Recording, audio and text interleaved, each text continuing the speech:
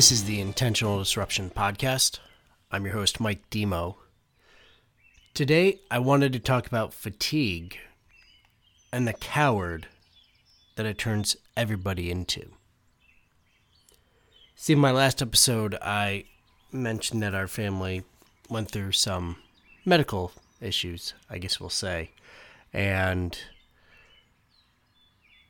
for the last couple of weeks, between the newborn and all of that, we've been getting run pretty ragged. And it reminded me last night of a fact that fatigue makes cowards out of everybody. And I remember mentors that I've had in the past have said that before. But it's one of those situations where there's a saying about it because it's true. And the closest analogy I could make to like how that fatigue has made my decision making feel over the last couple of weeks would be, it's similar to when my business was open back in my 20s and I was working 100 hours a week and just completely burnt out, stressed out, frazzled. And the quality of my decision making and the quality of my leadership style suffered because of fatigue. You know, putting in the 100-hour week and just holding on so tight instead of, taking a break, letting go for even just a minute.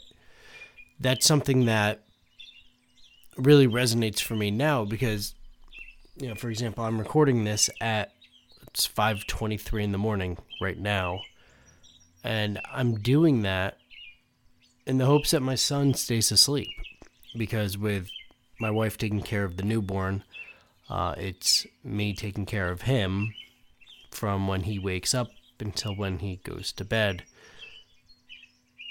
And I figured I'd, get up at my normal time and try to carve some time out.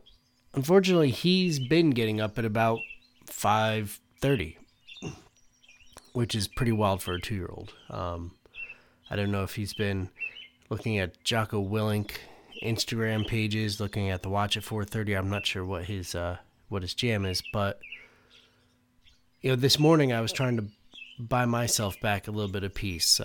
I'm not sure if this will pick it up, but I've got the office window open. We've got a lot of birds that like to say good morning. And if it does pick it up, cool. You get to hear a little bit about what it sounds like where I live. But for me, it's just a calm, peaceful, relaxing thing.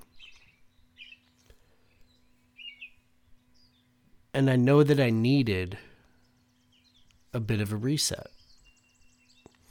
As a leader, it's important for you to be honest with yourself when you're holding on too tight. Especially for the men that listen. Dude, I know that we try to be like the toughest, most invincible, insert here. It doesn't work.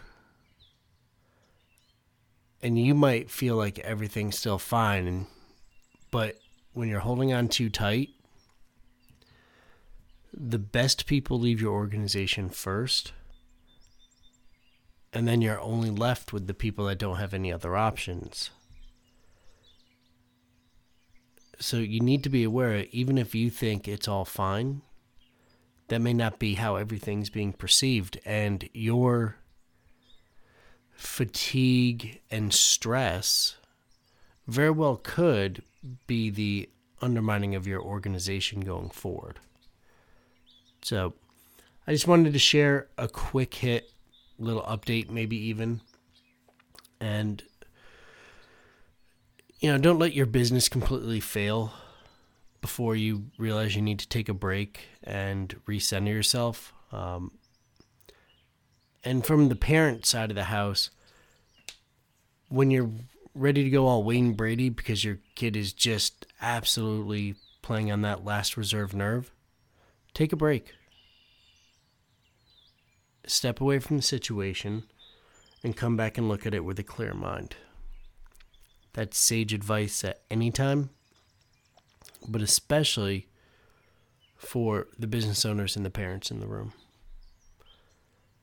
My name's Mike Demo. I'm very thankful that you took a couple minutes to take a listen to this. And next week we should be more back into the routine. So I wish you well.